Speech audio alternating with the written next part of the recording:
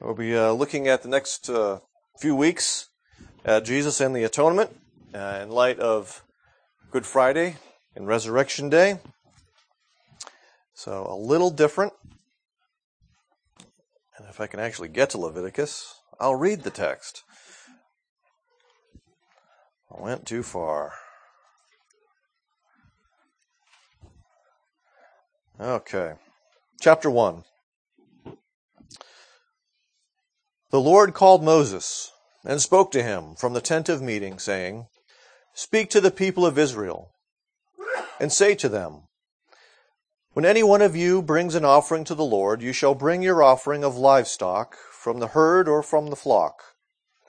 If his offering is a burnt offering from the herd, he shall offer a male without blemish. He shall bring it to the entrance of the tent of meeting, that he may be accepted before the Lord. He shall lay his hand on the head of the burnt offering, and it shall be accepted for him to make atonement for him. Then he shall kill the bull before the Lord. And Aaron's sons, the priests, shall bring the blood and throw the blood against the sides of the altar, that is, at the entrance of the tent of meeting. Then he shall flay the burnt offering and cut it into pieces. And the sons of Aaron the priest shall put fire on the altar and arrange wood on the fire. And Aaron's sons the priest shall arrange the pieces, the head and the fat, on the wood that is on the fire of the altar. But its entrails and its legs he shall wash with water. And the priest shall burn all of it on the altar as a burnt offering, a food offering, with a pleasing aroma to the Lord."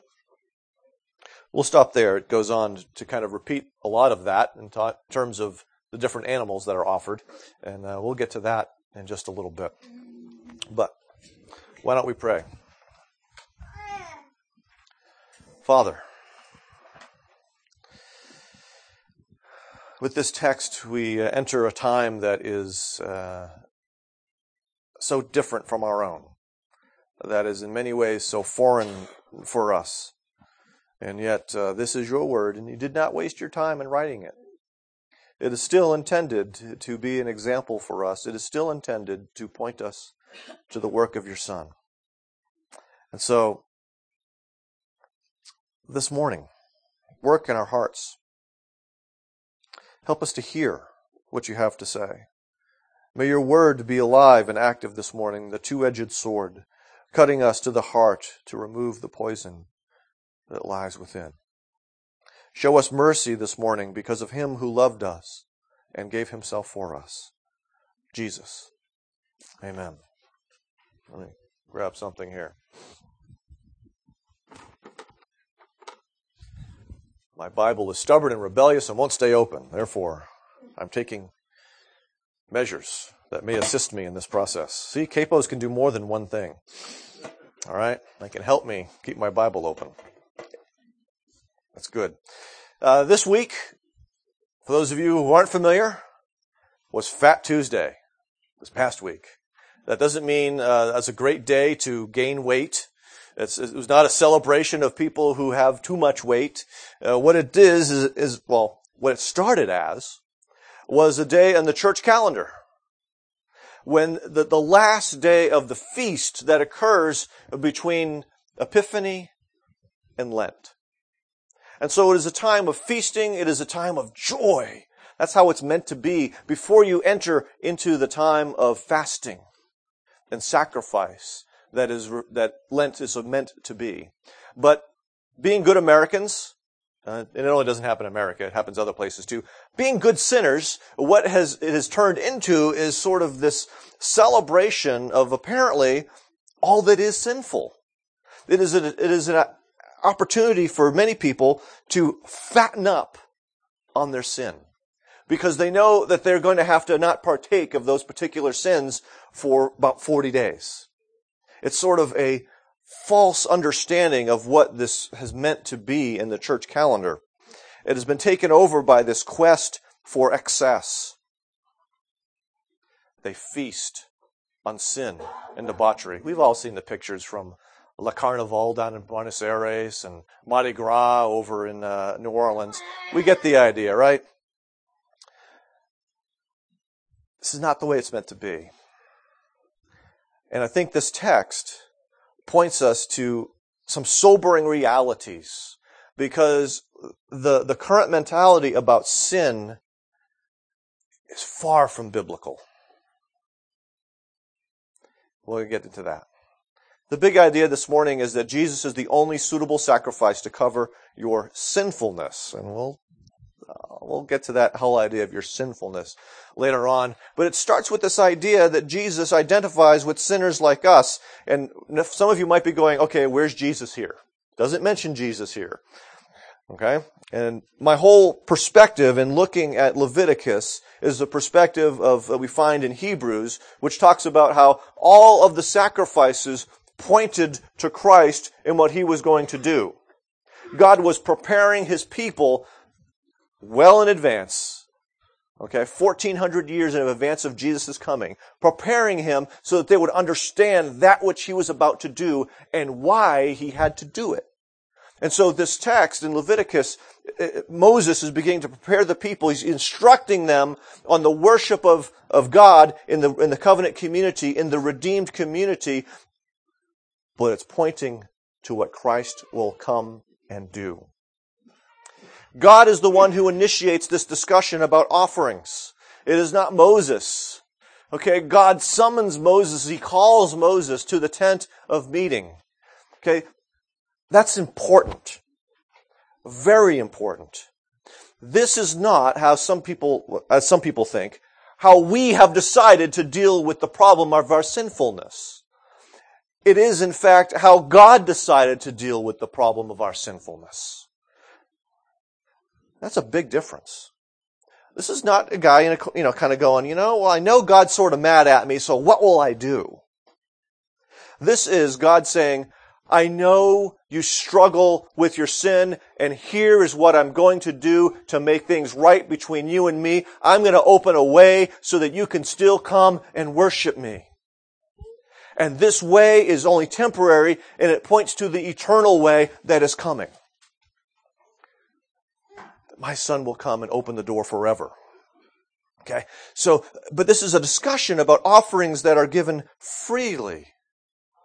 Okay, God is not twisting the arms here, but these are people who are freely making these offerings.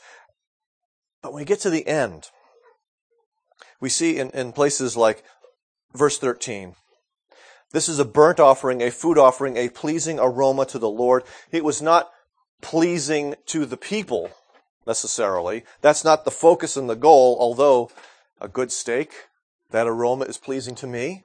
Okay, but the goal here is that God is pleased with the offering. Okay? He established this. This is not people trying to figure out how to make God happy. This is God letting us know, this is what we need to do. This is what needs to take place. The context of this, of course, is livestock. The offerings here are livestock for the olah, or the burnt offering. An animal was to be brought, and it's key that it is livestock. It is not to be an animal that you found in the wilderness. It is not to be an animal that you hunted and captured. It is meant to be from your own herds, meaning it is meant to be part of your own livelihood. It was costly. Sin is costly. God wants them to get that understanding, that message here. We don't bring any old thing to atone for sin, but they were to bring at that point, livestock. Now, the kind of animal that you brought depended upon your financial condition. We see it starts off with the bulls, then it goes to the sheep and the goats, and lastly, it ends with the birds. Okay? If you were a rich man and you brought a bird, something was wrong. It was meant to be in keeping with your financial means.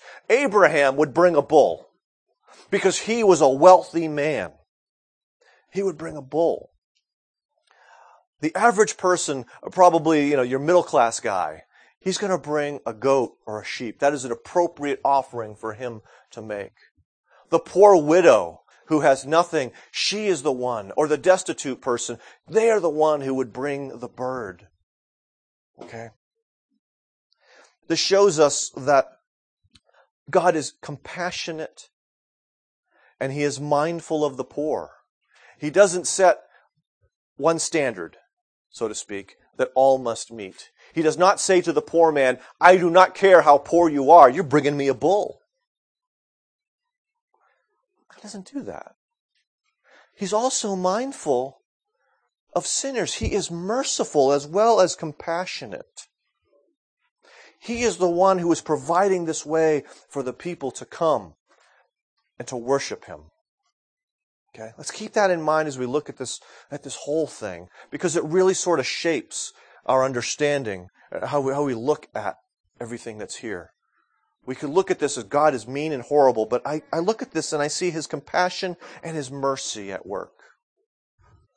Now, the first thing the worshiper, the one who's bringing the olah or the burnt offering is to do is to lay his hand upon the head of the animal. This is a common formula that we're going to see later on in other parts of Leviticus, particularly on the Day of Atonement, Yom Kippur. And usually what they say there is confess the sins, placing them onto the animal. There's a representation that goes on there.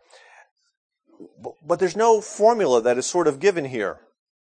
Okay, there's no mention of praying. There's no mention of confessing. It's sort of left blank here.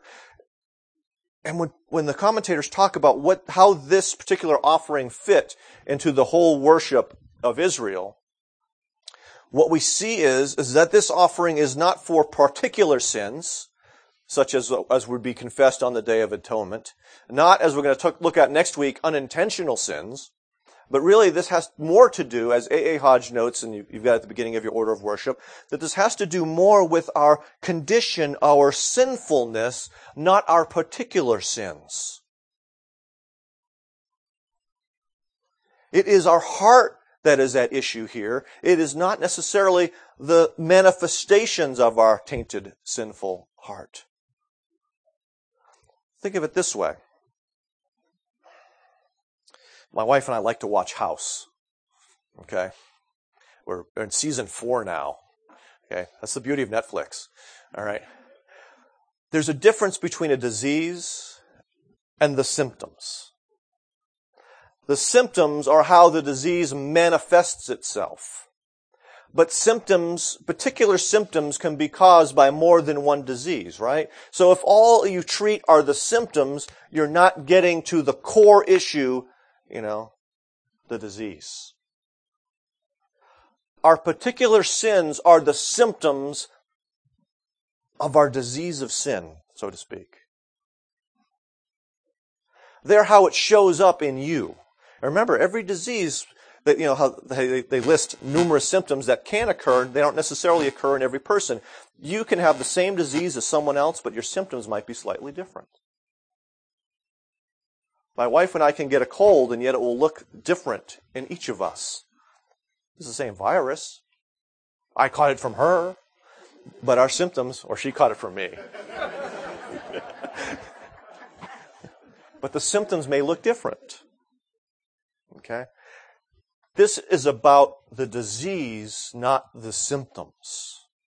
Okay?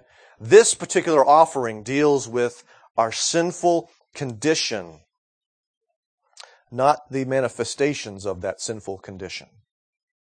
Okay? What's interesting to me is I thought about Jesus this week and about the Gospels in particular and how they relate. There are only essentially 2 events that are recorded in all 4 Gospels. 2. You see a lot of overlap between, the first 3 Gospels, but, John's in a little different ballgame, so to speak. 2 things. The first thing that is common to all 4 Gospels is his baptism. The inauguration of his earthly ministry, that time in which he undertook a baptism, and what was that baptism for? The forgiveness of sins. Did Jesus have any sin? No. And yet, what he's doing is he is identifying himself with his people who are in fact sinful. So at the very beginning of his ministry, he's laying out, I am doing this. I am identifying with the rest of you And this will become clearer later on, my people, when you see how my earthly ministry ends, which is how the other thing that all four Gospels contain, his death and resurrection.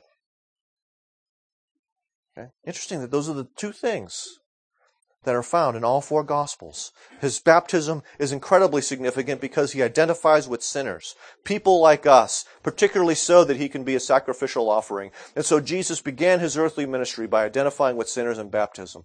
So Jesus identifies with us. Not only that, but Jesus substitutes for sinners like us. The livestock that is to be brought is supposed to be specific. It is to be male, not female.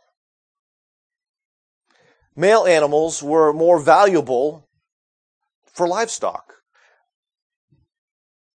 Fewer of them existed. Okay? They typically had more female animals, and because of the no need for marriage in the animal kingdom, right? So you can have one bull and lots of cows. Okay? But you don't have a bull, it doesn't matter how many cows you have. Okay? The male animal was more valuable in this agrarian society in which they lived. Okay? But not only was it to be a male, but it was to be specifically without blemish. There was to be nothing wrong with it. It was not to have any physical disfiguration. It was to be perfectly healthy. It needed to be perfect, not flawed. In other words, it would be an animal that you would keep, not that you would get rid of. That is significant. We see later on, like in Malachi, that one of the problems with the offerings of the people of Israel at that time was they were bringing the diseased and the crippled animals to God. Here, have this one. Violating the command that was here. This command exists because this is an animal that, so to speak, has not been marked or demarred or disfigured by sin. Precisely because it is pointing to Jesus, who himself was without blemish. There were no sins, there was no sinfulness of his own for which he must die, for which he must atone. We see this in a couple of different passages. Hebrews 9. How much more then than the blood of animals, bulls, will the blood of Christ, who through the eternal Spirit offered himself unblemished to God, cleanse our consciences from acts that lead to death so that we may serve the living God. 1 Peter chapter 1, that we were redeemed with the precious blood of Christ, the Lamb without blemish or defect. Why would the writer of Hebrews in 1 Peter mention that? It is significant, it is important, not just in keeping with Leviticus, but in keeping with the whole idea that there is nothing for which Jesus must pay for himself. Everything he suffers is as a substitute for others, not himself. And then, as it says, this lamb or this bull would be accepted for the worshiper. It was accepted by God in place of the worshiper as a substitute. Important concept, this whole idea of substitution. I can think of, we see examples of this all the time if you watch any movies or TV. Inevitably, in some sort of hostage situation, they're going to take someone, and some guy take me instead. Okay? And this always happens. You know, he wants to be a substitute. He wants to deliver that person, who's usually a woman or a child, from danger. And is trying to stand in between the danger and that person, and offers himself as a substitute. And that is exactly what happens with this animal. This animal is going to take the wrath of God for the worshiper. It's going to stand in the way and absorb the brunt of the blow. Okay? A substitute, taken in place of. But here's part of the interesting thing as we look at this. We live in such a consumeristic society, you know. What do we do with our LPG tanks? We go to the Blue Rhino dealer and we leave our bad one, and pick up a new one. In fact, when I moved here, I came with 2 empty tanks, one of which had a broken handle, and I got 2 new good ones back. This is what we do, right? We just leave it there. But the worshiper of God, the one who makes this offering, didn't just bring his livestock and walk away. He was the one who killed the animal, skinned the animal, that's what it means to flay, and chopped it to bits so that it could fit upon the altar. It was not the priest. The priest would take the blood and toss it upon the altar. We don't get into the Holy of Holies until the Day of Atonement. Okay? So it's not upon the mercy seat, but he throws it upon the altar. And then he places the chopped up pieces of meat upon the altar. That's what the priest does. But it is the worshiper who kills, flays, and chops up the animal. I've never chopped up an animal. Anyone here? Okay, we have a few people. Was it fun? What words would you use to describe it, either of you? It was fairly gruesome. Okay. Dick, any words to add to gruesome? It was a job. And it was an ugly job. Okay. Christine.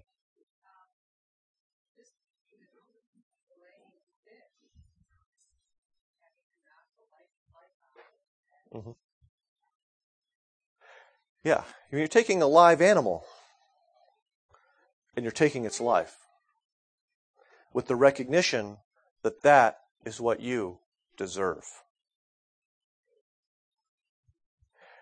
You're getting a front row view of the costliness of sin. And it is something that we often don't get now, but they got.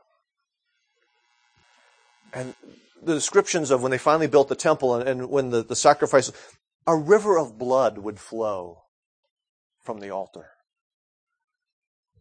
And the coppery smell and everything, all the other smells associated with slain animals were everywhere. I mean, this was offensive to the senses. That's how ugly sin is. That's what God wants to drive through to these people. That is how horrible sin is. This was not just a theoretical death, but this was one that you executed with your own hands. We see Jesus, who comes as a substitute. He who was without sin, as it says in 2 Corinthians 5, became sin so that we might become the righteousness of God. He comes as our substitute. He stands and he says, essentially, my fault. He stands between the executioner and the one to be executed and says, take me instead. Let the blame fall on me that they may go free. And it's not a fine. It is death.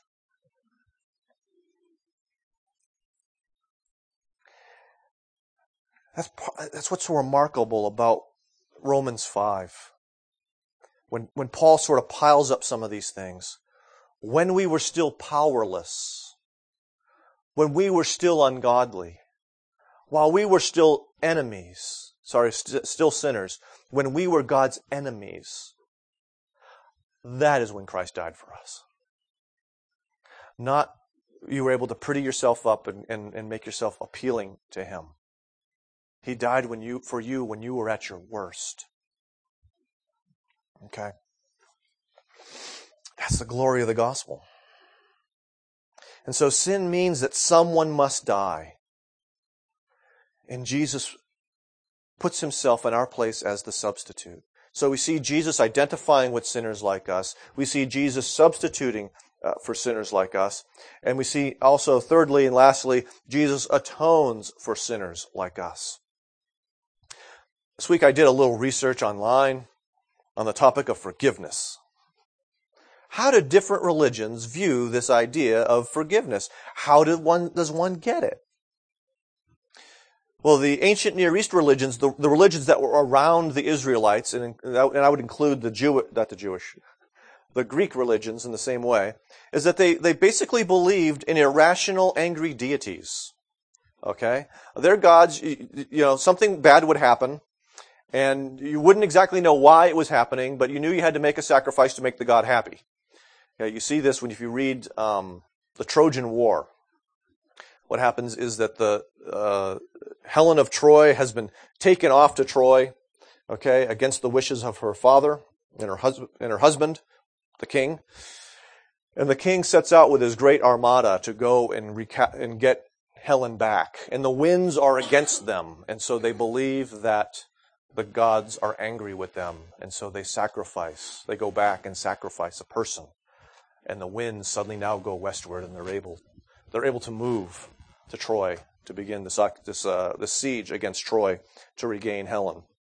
So that points at the sort of these irrational deities that have to be appeased, but we're not really sure why. Okay? If you look at Judaism after the temple was destroyed in 70 AD, and at Islam, they're very similar in that neither of them offer sacrifices. They may have fasts, but really part of what they depend upon are these ideas of these formulaic prayers. And it's part of it's interesting because they say, let's imagine for a minute I've sinned against Diane. Okay? God doesn't forgive that sin. Diane has to forgive that sin. So I would have to approach Diane, not God, to be forgiven of that sin. And we understand that too. Okay? But we also understand that every sin I commit is also against God. If I sin against Diane, I'm also sinning against God. So he's involved no matter what. But they kind of, but the whole idea is if you say the right prayer, if you follow the right ritual, God hopefully will forgive you. You're not too sure with Allah. He's a little unpredictable at times. But at least in Judaism, basically, you follow the formulaic prayers, it's good. Buddhism and Hinduism are very interesting. They're very similar because they're both built on this idea of karma. And so basically, how they approach that, the Hindus will offer more sacrifices. The Buddhists tend not to offer sacrifices. But either way, you're trying to balance the scales so that you don't have bad karma. And so that next time you're not in a worse position, but you've actually moved yourself higher along. And so you can balance the scales by doing good. Okay? I remember watching the movie Replacement Killers. It was based on a movie out of Hong Kong, and the main character, played by Chow Yun-fat in both versions, was a Buddhist. And one of the dialogue that takes place with him and this girl that he's on the run with is the idea that, don't you just wish that there was one good thing you could do to make up for all the bad things you have done? That's part of the human heart without Jesus. Wondering what that one good thing you can do to make up for all the lousy things you've done is. Or, okay, maybe 7 or 8 smaller good things to make up for the things that you have done. Okay? But all of these ultimately underestimate the weight and burden of our sin and our sinfulness. In his great defense of substitutionary atonement, Anselm writes, and he does this in dialogue form, and I think it's interesting that in English, the person he's dialoguing with is called Bozo. Sounds like Bozo the Clown to me. I don't know.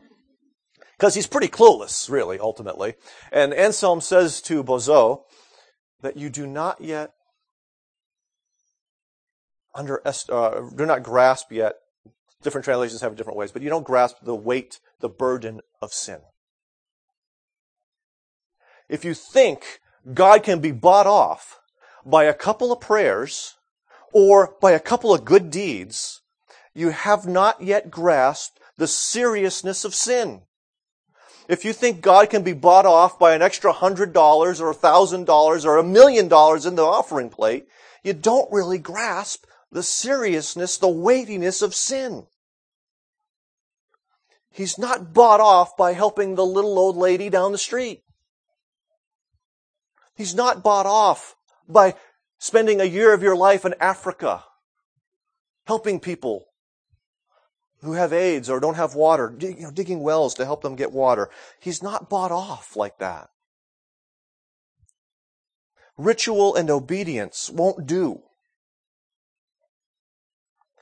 That's what Leviticus is trying to teach us.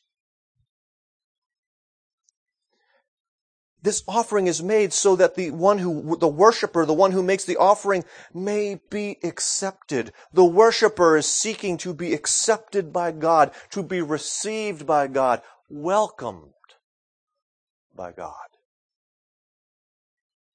And the problem is that our sinfulness creates this conflict with God, this friction, as some people have said it, that must be resolved. And large portions of Leviticus are written about resolving that friction, that conflict that exists between God and man. And so Moses, actually God telling Moses that this is done, this offering is made to make atonement. That's why this offering is not just a, God, I want to be your buddy offering. God, I want to serve you offering.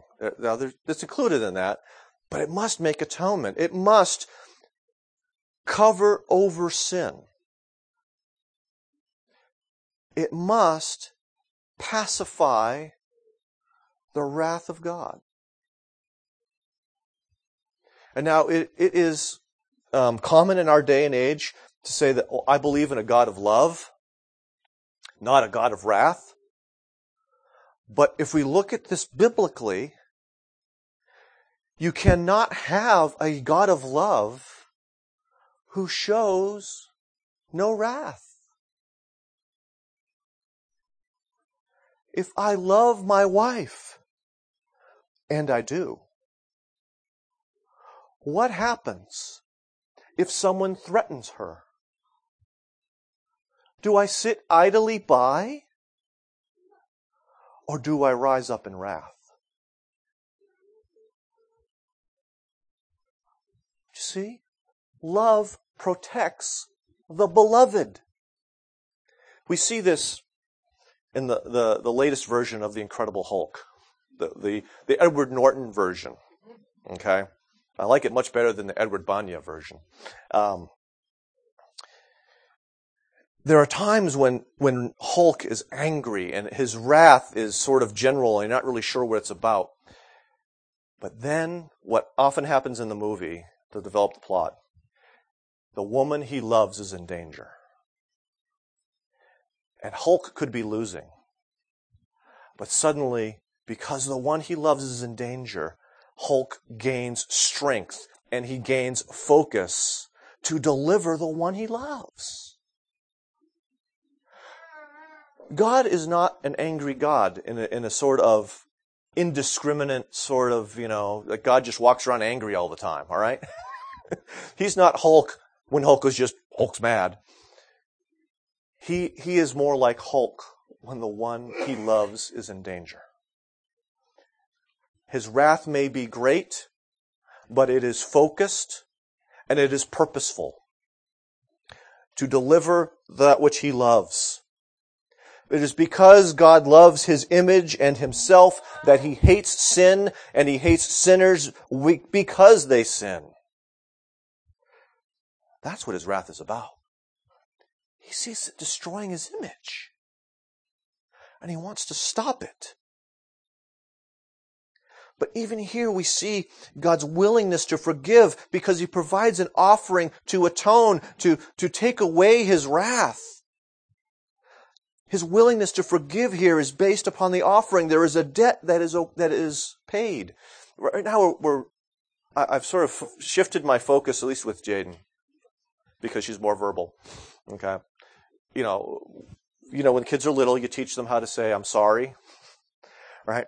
Well, now I'm trying to work with Jaden that when someone says that they're sorry for doing something, that she will not say, it's okay, but that she will say, I forgive you. Because when we sin against someone, it's never okay.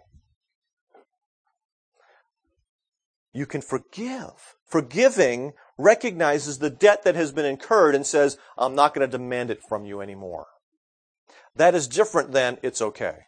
Because what it's okay means is that it really didn't matter. Sin matters. We can forgive sin. We don't overlook sin and forget about it, neglect it. This offering reveals God does not just kind of turn a blind eye to sin. A payment is made that there might be forgiveness. But what happens in the gospel is that it is not you who makes the payment, it is Jesus himself who makes the payment. Jesus is the atoning sacrifice for our sins, as we see in places like Romans 3 that we read this morning and in 1 John. He is the one that removes God's wrath. He is the one who covers over our guilt and removes our shame. So we don't have to make a way. We don't have to clean up our own mess. Jesus is the one who cleans up our mess. There are times when kids make huge messes, right? Those of you about to be parents or new parents, you'll learn this. Kids make humongous messes, and I cleaned one of them up last night. They can't always clean the messes that they make. We as parents go in and we clean it up after them. And that's what God the Father has done through his Son. He cleans up the mess that we made of our lives and of others' lives with our sin. Part of what is interesting about this offering is that because this is there are other burnt offerings, so this is the whole burnt offering, which means that it's not just cooked on the grill to make a nice steak. Sometimes there are some that the priests and the Levites would eat the meat, and there's even in the fellowship offerings the worshiper would eat some of the meal before God. But in this instance, everything is burned up. The whole thing is burned to ashes. The entire sacrifice is devoted to God. It all goes up in smoke, which is where the whole idea of the olah, the Hebrew word, is basically up in smoke. It's carried up to God into this pleasing aroma. Okay? So this implies not only that our sins are atoned for, but that there are also this total dedication to God that takes place. And we see this resulting in, as you saw in Hebrews 9, Jesus offered his blood. What does it do? It cleanses our consciences. Why? So that we can serve him.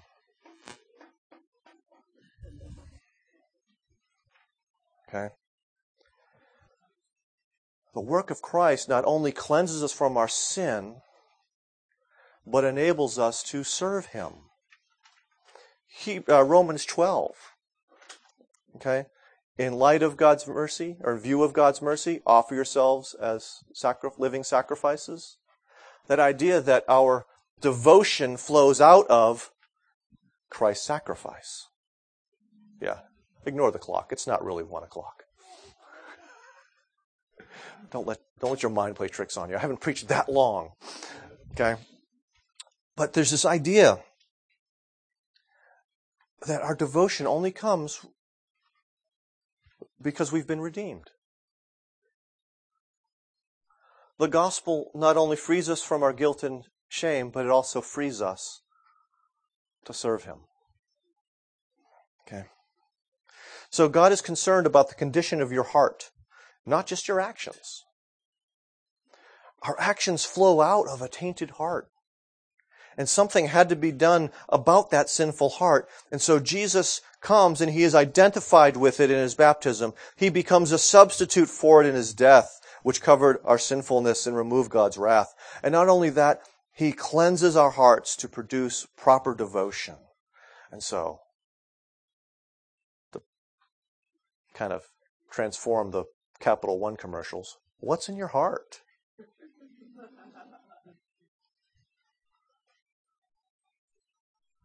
Are your consciences still foul from your sin? Or have they been set free?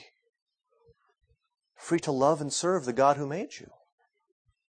What's in there?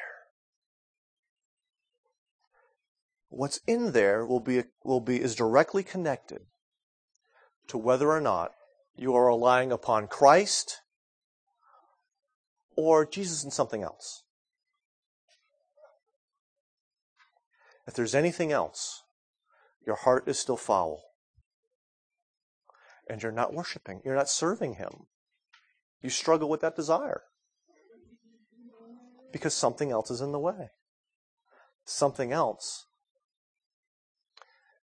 that cannot give you grace is being sought as if it could. Looking for grace in all the wrong places. So, anyway, I have preached too long. Let's pray. Father, it would be easy for us to walk away this morning with some wrong ideas. For us to focus too much upon our sinfulness or too much upon your wrath. Help us to keep our eyes fixed on Jesus, the author and perfecter of our faith, the Savior who was stuck in the middle, who takes away both our sinfulness and your wrath. And so I ask that you would renew our minds to transform our hearts so that we might live as people whose sin has been removed. We ask this in the name of Him who saves sinners and sanctifies saints, Jesus, the substitute. Amen.